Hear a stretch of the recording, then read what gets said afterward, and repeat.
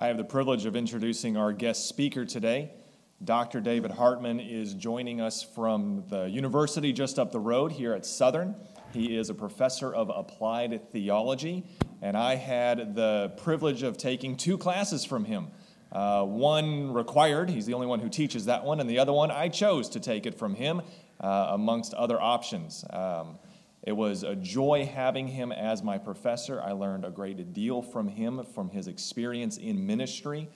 You can read, there's an insert in the bulletin that gives a little bit of a bio about it, so I'm not going to cover that. I wanted to share a little bit about my thoughts of him. I first met David Hartman. You were working, it was in the ministerial department in Kentucky 10. Yes. So he was in the ministerial department in the Kentucky-Tennessee Conference while I still lived at Lexington, so I got to meet him there and observe how he went through a pastor hiring and leaving, and so we kind of knew each other, and I thought I recognized his name when I saw him join the professor roster at Southern, and then of course when I saw him and we met, introduced ourselves to each other again, that was of course confirmed.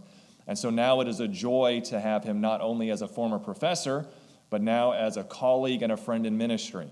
I am glad that he accepted the invitation to be here, and what impresses me the most about him is he loves Jesus, and he wants everybody else to love Jesus. That became very apparent in my conversations with him and the classes that I took and his approaches to it.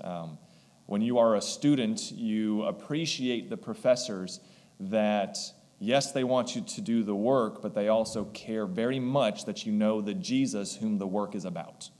And that was the impression that I got with him, is that he cared more that the students knew Jesus than that they just had hard work and long papers, et cetera, et cetera. So it was a double blessing.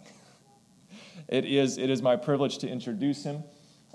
He is going to have our message this morning. You will be blessed. And then again this afternoon at 1:30, he's going to share from his experience in ministry on practical ways of witnessing. Amen. Can I have a word of prayer for you? Please. All right. Loving Heavenly Father, we thank you for how you have been a part of Dr. Hartman's life and ministry, how you have led him, and how he has answered that call to follow after you. So now, Lord, I pray that you would use him as your mouthpiece. Speak through him so that we might be blessed with your words. Bless him with the presence of your Holy Spirit. Fill him with your love this morning, we pray in your name. Amen. Thank you. It is a real privilege to be here, and I'm glad that my wife Judy is with me as well. She's my better half, always has been my better half. Judy, would you just stand up and say hi? All right. We have 2 children. We have a 35 and a 33-year-old, and we have just had our 4th grandson born into our family last night, 2 weeks ago. So we are blessed with 4 grand boys. I could have my own Pathfinder club. And we'll get out and do some of that camping, backpacking that Pastor Aaron talked about. Feels good to be in a church pulpit. I'm used to standing up in front of a class of 30 to 60 students, and God has called me to that. This is the 5th year that I've been at Southern. Prior to that, I was a pastor for 24 years, and then I was ministerial director of Kentucky-Tennessee Conference and evangelism coordinator for 9 years, and got to travel to all of the churches in our conference. We had 110 churches and companies in the Kentucky-Tennessee Conference, so I got to preach in every one of those churches through the 9 years I was there, and it just feels like I'm back on the sawdust trail again, doing that, being with you. You have a beautiful sanctuary. I'm Facebook friends with Pastor Aaron, and I've noticed the pictures. Now I can come and feel it and experience it. God bless you for stepping out in faith and taking on a project like this. This is absolutely awesome. Aaron, I can't believe it's been 2 years since you graduated. And Heather, I think you graduated about a year later. So both of you are out in the workforce now. 3 lovely boys. We're just so happy for you all. Before we open God's Word, let's pray one more time. Lord, please speak through me. Please share the burden that you have on your heart. Send your Spirit to inspire us. In Jesus' name, amen. When I was young, I dreamed of finding buried treasure. During my elementary years, I was down on the Emerald Coast of Florida, Pensacola, Florida. Just about 15 miles from where I lived was the long, thin barrier island called Santa Rosa Island. And I would claw in the sand dunes. I had read books by Robert Louis Stevenson, Treasure Island and other books like that, and I just knew that I was going to strike a treasure chest and bring up that gold bullion, and I was going to be a rich young man. Never found that treasure. Treasure has driven men for centuries to go on great search of it. People like Hernan Cortez, Hernando de Soto, Francisco Coronado, all traversed the New World in search of gold. Coronado actually tripped over the Grand Canyon in his search for gold. More recently, Mel Fisher. He was looking for the Spanish Galilean, a sunken vessel, the Atoka, for 18 years. Every morning he would wake up, he and his men, and he would say, "This is the morning, boys. We're going to find her today." 18 years of searching, and finally they found the Atoka. He was willing to sink several $1 million into that exploration search project because he knew that that which he was searching for was worth far more than a few million. And we have been down in the Key West and seen the museum there. We have seen the gold bricks that came up from the Atoka. But this morning I want to talk about searching for a different kind of treasure. Although we would like to strike gold, wouldn't we? A different kind of treasure. Let's take our Bibles and look at Matthew chapter 13.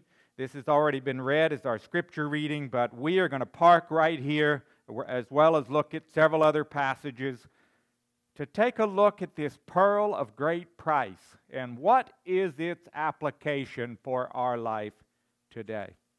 Matthew chapter 13. Let's read verses 45 and 46.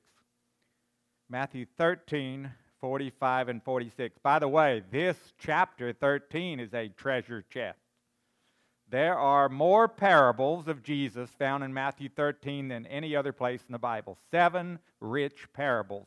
And this is right in the heart of that treasure chest of parables. Again, the kingdom of heaven is like a what? A merchant seeking beautiful what? Pearls, who when he had found one pearl of what kind of price? Great price or value, went and sold how much? All that he had and bought it. That word there, that one pearl of great value, is a compound word in the original language. It's polytumos. Polytumos. Poly means many, great, much, and time means value, worth. It's the same word found in John chapter 12, verse 3, when it talks about Mary buying that spikenard ointment, perfume, and anointing Christ's feet before he was crucified. She spent her life savings on that perfume. It was of great value and great worth. Same word used. It's interesting, before cultured pearls, they introduce little grit into the pearl oyster now, and pearls are, dime a dozen, so to speak. But back in the day, back in Bible times, divers would have to plunge as deep as 100 feet and feel around on the murky bottom. They didn't have scuba tanks back then. They had to hold their breath 100 feet down. Can you imagine groping on the bottom of the ocean, finding 3 or 4 pearl oysters, stuffing it in a little sack, and back up to the surface? It took roughly 10,000 pearl oysters before they found one gem quality pearl. Can you imagine the repeating that process? Imagine the risk. That little guy with the dorsal fin, I wouldn't want to mess with that shark. Or barracudas, or decompression sickness, or drowning. All of these things they risked so that they could find that pearl. In fact, pearls were so rare that they were the most valuable commodity in the ancient world. More valuable than gold, silver, or even diamonds. Pearl of great price. This pearl was so valuable, what was the merchant person willing to give to secure it? Verse 46, he sold all that he had and bought it. Can you in your mind's eye see Mr. Merchant Man searching the world over for this pearl of great price? I can just imagine in my creative mind's eye, he goes to Istanbul and he's at a fashionable bazaar and he sees all these tables laden with fine silks and emeralds and sapphires and rubies and so forth. And there he sees it on this table, the most beautiful pearl he's ever laid his eyes on. Perfect symmetry. I mean, without defect. Perfect luster. And he says to the grizzled seller, how much? You know, they had a bartering system back there. So this Mr. Merchant Man began to take rubies, sapphires, emeralds, diamonds out of his pockets. He clunks it on the tabletop. Not enough, sir. So Mr. Merchant Man goes and empties out his bank account, cashes out his Roth IRA, sells his fleet of cars, his yacht on the Mediterranean, his livestock, they all go. His mansion gets put up on the market and is sold. His investment properties, his Fortune 500 company, and Mrs. Merchant thinks she and the kids are next. Everything goes to secure that one pearl of great price.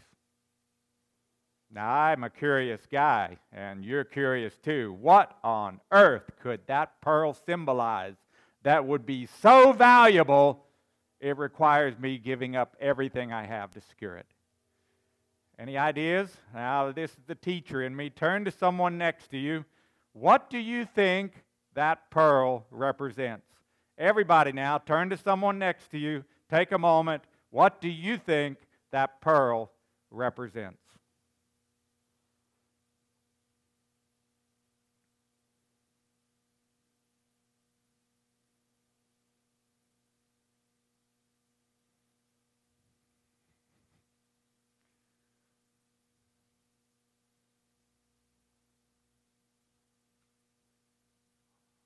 All right?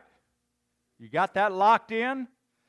Someone, what do you think the pearl represents? Now, I am deaf. You need to really shout this out. What do you think the pearl represents? Anybody? Yes. Jesus. I love that answer. Yes, ma'am. God? Okay. Hey, you know what? It's the young people that are raising their hands. Adults, these guys are on it. All right, way back here in the corner. What is it, Judy? Salvation. I love that. And then one other hand here. Who else had their hand up? Okay. Yes. Love? Us.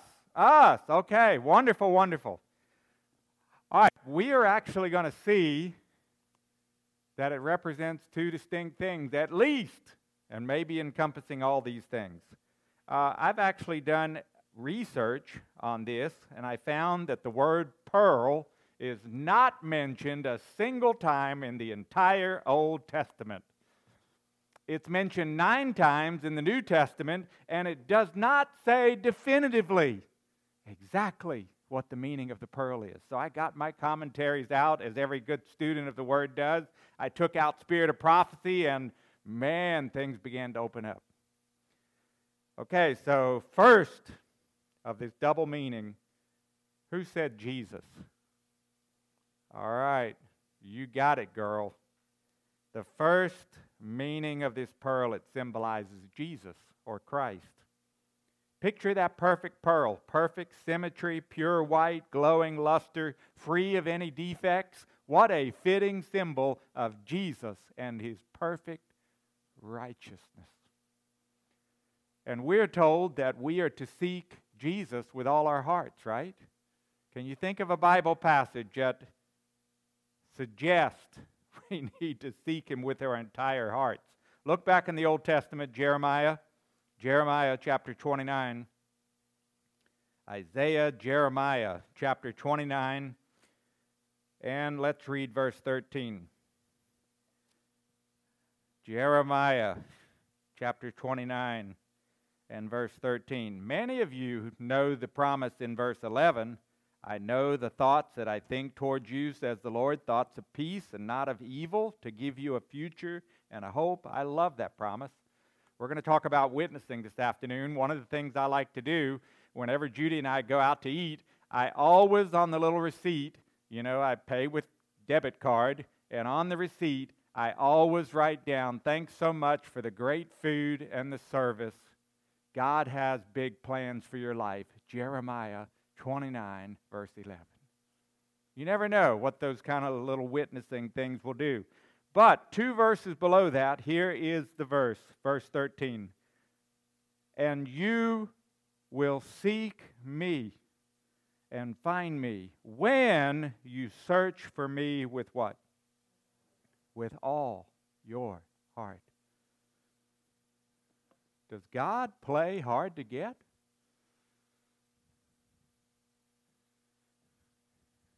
I'm aware one time there was a young man that was convinced that this young lady was going to be his bride.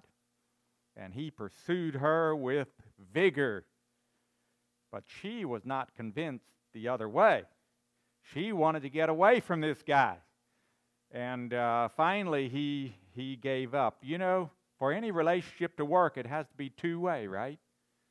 God always seeks after us. He always comes after us, looking for our heart, looking to build a relationship with him. But it's got to be a two-way street. That's why God is inviting here, you shall seek me and find me when you search for me with all your heart. I am so thankful that God invites me to seek him. And last week, God reminded me again, urged me, David, I want you to put me first in your life. I want you to seek me with all your heart. We need to be like the Ethiopian eunuch in Acts chapter 8, who was reading the scriptures diligently and urgently crying out to heaven, Lord, give me light, give me understanding on this suffering servant in Isaiah 53. I don't understand. This man was so in earnest about receiving light that God tapped Philip on the shoulder, a deacon who was holding evangelistic meetings up in Samaria, and said, Deacon, you're needed down here on the road leading to Gaza. And I believe it was like Star Trek. Scotty beamed me up.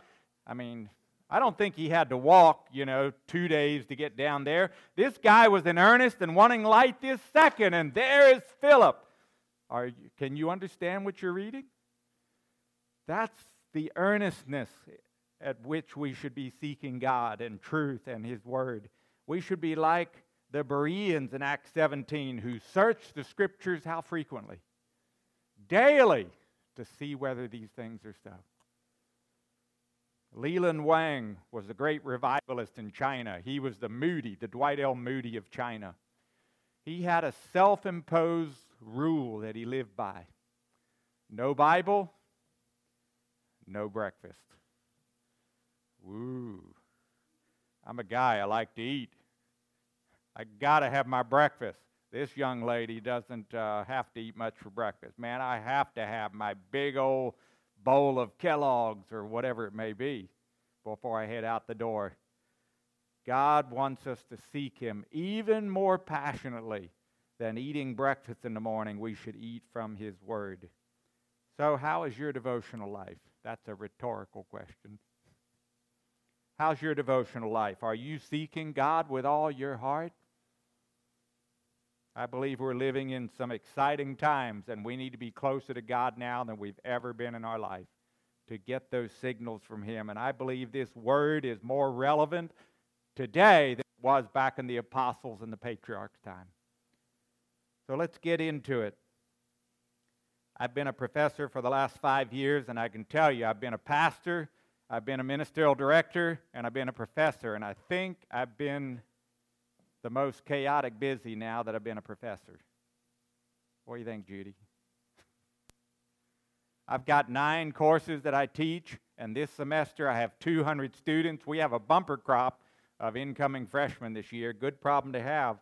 But I am up early and to bed late. And there are some mornings I have to choose, boy, that lesson, that course, that presentation, that lecture is not super polished that I'm going to give this morning, but I'm going to spend time with you, God. I've got to start my day with you. All right, so let's go to the second meaning. Now, who said us? Us, all right. Us, there you go. That is absolutely correct. The pearl of great price not only symbolizes Christ and the eternal riches of Christ we found in His Word, but it also symbolizes us. It symbolizes lost sinners. Jesus' supreme purpose of coming to the earth is found in Luke chapter 19. Let's go there. Luke chapter 19. Luke chapter 19. And children, you will recognize this story as Zacchaeus was a wee little man, climbed up in the sycamore tree to see Jesus. And I see a double seeking in this chapter. Zacchaeus did whatever it took to see Jesus, even shaming himself scooting up a sycamore tree. How did a short little runt of a guy get up to that first limb? I can just, that's kind of a hilarious picture. You know, maybe he had someone toss him up. I don't know. But I see a double seeking. Not only was Zacchaeus seeking for Jesus, but Jesus was seeking for Zacchaeus. And notice what it says in chapter 19, verse 10. This is Christ's purpose, why He came to planet Earth. For the Son of Man has come to get wealthy and rich. Well, he left all that behind. The Son of Man has come to seek popularity. No, the Son of Man has come to seek and to save that which was lost. That word seek is very interesting in the original zeteo. It means to do whatever it takes to secure that object or that person. Do whatever it takes. Was Jesus willing to do whatever it takes to secure us? Did He give up all to secure us, the pearl of great price? Absolutely. Look at a cross-reference, Matthew chapter 18. Matthew 8, chapter 18 says almost the identical thing, and then it goes into a story. Matthew chapter 18, look at verse 11. Matthew 18 and verse 11 reads, For the Son of Man has come to what? To save that which was lost. And then goes into this story about a farmer, a herder, had how many sheep? 100 sheep, and one of those little rascals goes missing. And that herdsperson valued that lost sheep more than the 99 that were safe in the fold, and he went after seeking that one straying sheep so he could find it. These verses illustrate so well how we are the pearl of great price, and Jesus gave up all heaven to secure us. There is a commentary that Ellen White wrote on the parables. You know it as Christ Object Lessons, right? And in her chapter where she talks about the pearl of great price, page 117, this paragraph absolutely stuns me. She talks about this double meaning. We're the merchant people seeking Christ, and Christ is the heavenly merchant seeking us. Notice what she says. Christ, the heavenly merchant man seeking goodly pearls, saw in lost humanity the pearl of great price. In man and woman, defiled and ruined by sin, he saw the possibilities of redemption. Hearts that had been the battleground of the conflict with Satan. You know, right up the road here is battlefield, right? Civil War battle fought right here. She says, hearts that have been the battleground of the conflict with Satan and that have been rescued by the power of love are more precious to the Redeemer than are those who have never fallen. Stop there for a second. Jesus has all these other pearls, all these other gems, all these other unfallen planets, unfallen beings. This planet in rebellion is more valuable than all the other worlds. Now look, would you rather have a brand new Lexus right off the showroom floor or a beat up old car that's been smashed? I used to say, or a beat up VW Bug, and some people say, oh, I'd rather have the beat up VW Bug and restore it, you know. No, this car is in the junkyard. It has been smashed. It is no longer any use to it. That's essentially what Jesus is saying here. Hearts that have been the battleground of the conflict with Satan, that have been rescued by the power of love, are more precious to the Redeemer than are those who have never fallen. God looked upon humanity not as vile and worthless. He looked upon it in Christ, saw it as it might become through redeeming love. He collected all the riches of the universe and laid them down in order to buy us the pearl of great price. May I just speak personally to your heart right now? You are of infinite value to the heart of God. My students fill out something called a personal spiritual history, where they talk about their upbringing and their spiritual journey before they came to Southern and since they've been at Southern, and what they would like that journey to look like. And I tell you, some of our students really battle with low self-esteem. They didn't have a dad in the picture. They didn't have parents in the picture. And they do the cutting stuff, and they've had suicidal thoughts, and they're in really dark places. And this passage assures me, it assures you, that you are infinitely valuable to the heart of God. God loves you. God has a bright, special future, a plan for your life. I am so thankful for that. This shows the inestimable value of the human soul.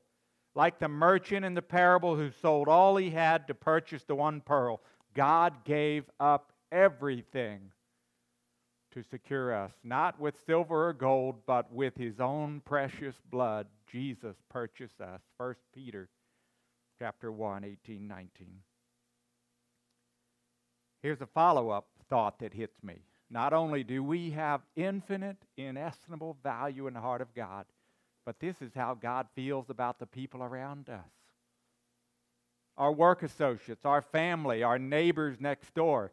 God loves them with an everlasting love.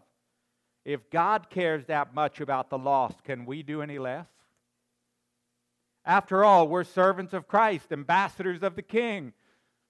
God took Abraham, his name came to be, out of Ur the Chaldees and had him go 1,200 miles up over the Fertile Crescent to the crossroads of civilization in Canaan so he could be a light to the pagan nations. That's how much God loved the pagans and wanted to get their attention. And then on the flip side, a few hundred years later, he had Daniel and his three friends go the opposite direction, 1,200 miles back over the Fertile Crescent to pagan Babylon to be a light in a heathen king's court, because God wanted Nebuchadnezzar to be his child. And I believe that's why God has placed you in your neighborhood, in your workplace, in your community. It's not by accident, it's by divine design. God has put you there to be a light to that neighbor next door, to that person that works with you in your workplace. He wants you to reach that person for his kingdom. How deliberately and earnestly should our search be for the lost? June 23, 2018, 12 members of a soccer team over in Thailand had just finished their practice for the day. Their 25-year-old coach had grown up exploring the deep recesses of this Thai cave. And he challenged them, let's go for an hour or two back into the heart, the bowels of this cave, and let's explore. And what turned out to be an afternoon adventure ended up an absolute hellish nightmare. Because as they were back in there, it was ahead of monsoon season, but a monsoon came, a violent thunderstorm, floods, rains began to flow through the cracks and crevices and into that cave, and they were literally unable to retrace their way back out that main channel because it was all flooded. They were 2.5 miles back in the recesses of this cave. Immediately, the world found out about it. Word quickly spread. I'm going to read this because I want to get it straight. Listen to how an international community came together to do whatever it takes to save these 13.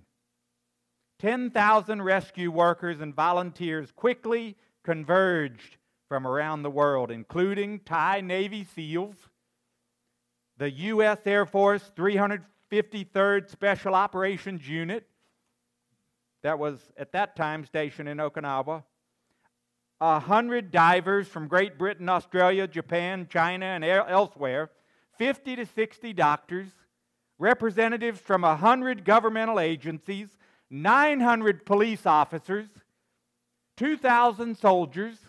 In addition, there were 10 military helicopters and 7 ambulances, as well as hundreds of people working to pump more than 1 billion liters of water out of the cave to try to drop the level for these 13 to get out. The international team had one goal in mind: to safely extract the 13 from the bowels of the earth. British divers discovered the group about 2.5 miles inside the cave on July 2, 2018, but they had a real predicament on their hand. Those channels were completely full of water. They had to have scuba gear on to get out, and they actually used anesthesia to knock the 13 out in a semi-state of unconsciousness, so forth. They sedated them so that they could transport them 2.5 hours underwater. And praise God, between July 8 and 10, all 13 were rescued.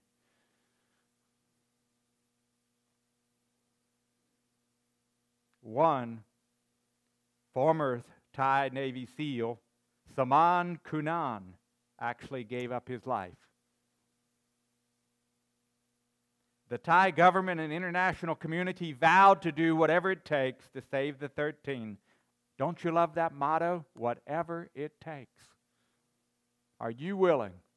Am I willing to do whatever it takes to reach the people in my circle of influence?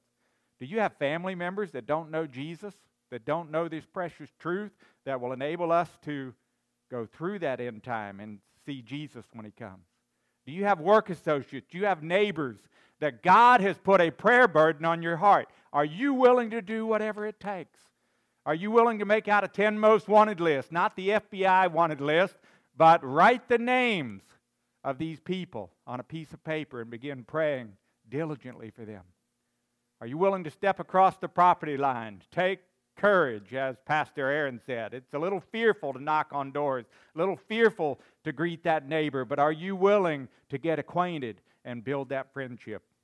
Are you willing to serve practical needs? Are you willing to, at the appropriate time, to give that glow track or that Bible study, whether online or in person? Are you willing to invite them to that next evangelistic meeting you do? God wants to use you to reach those 13 that are lost all around you. Praise God.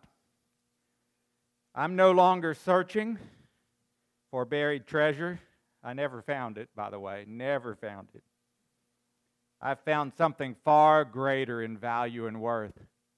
I have found the pearl of great price, Jesus and his righteousness, and the lost in my sphere of influence that God is asking me to reach.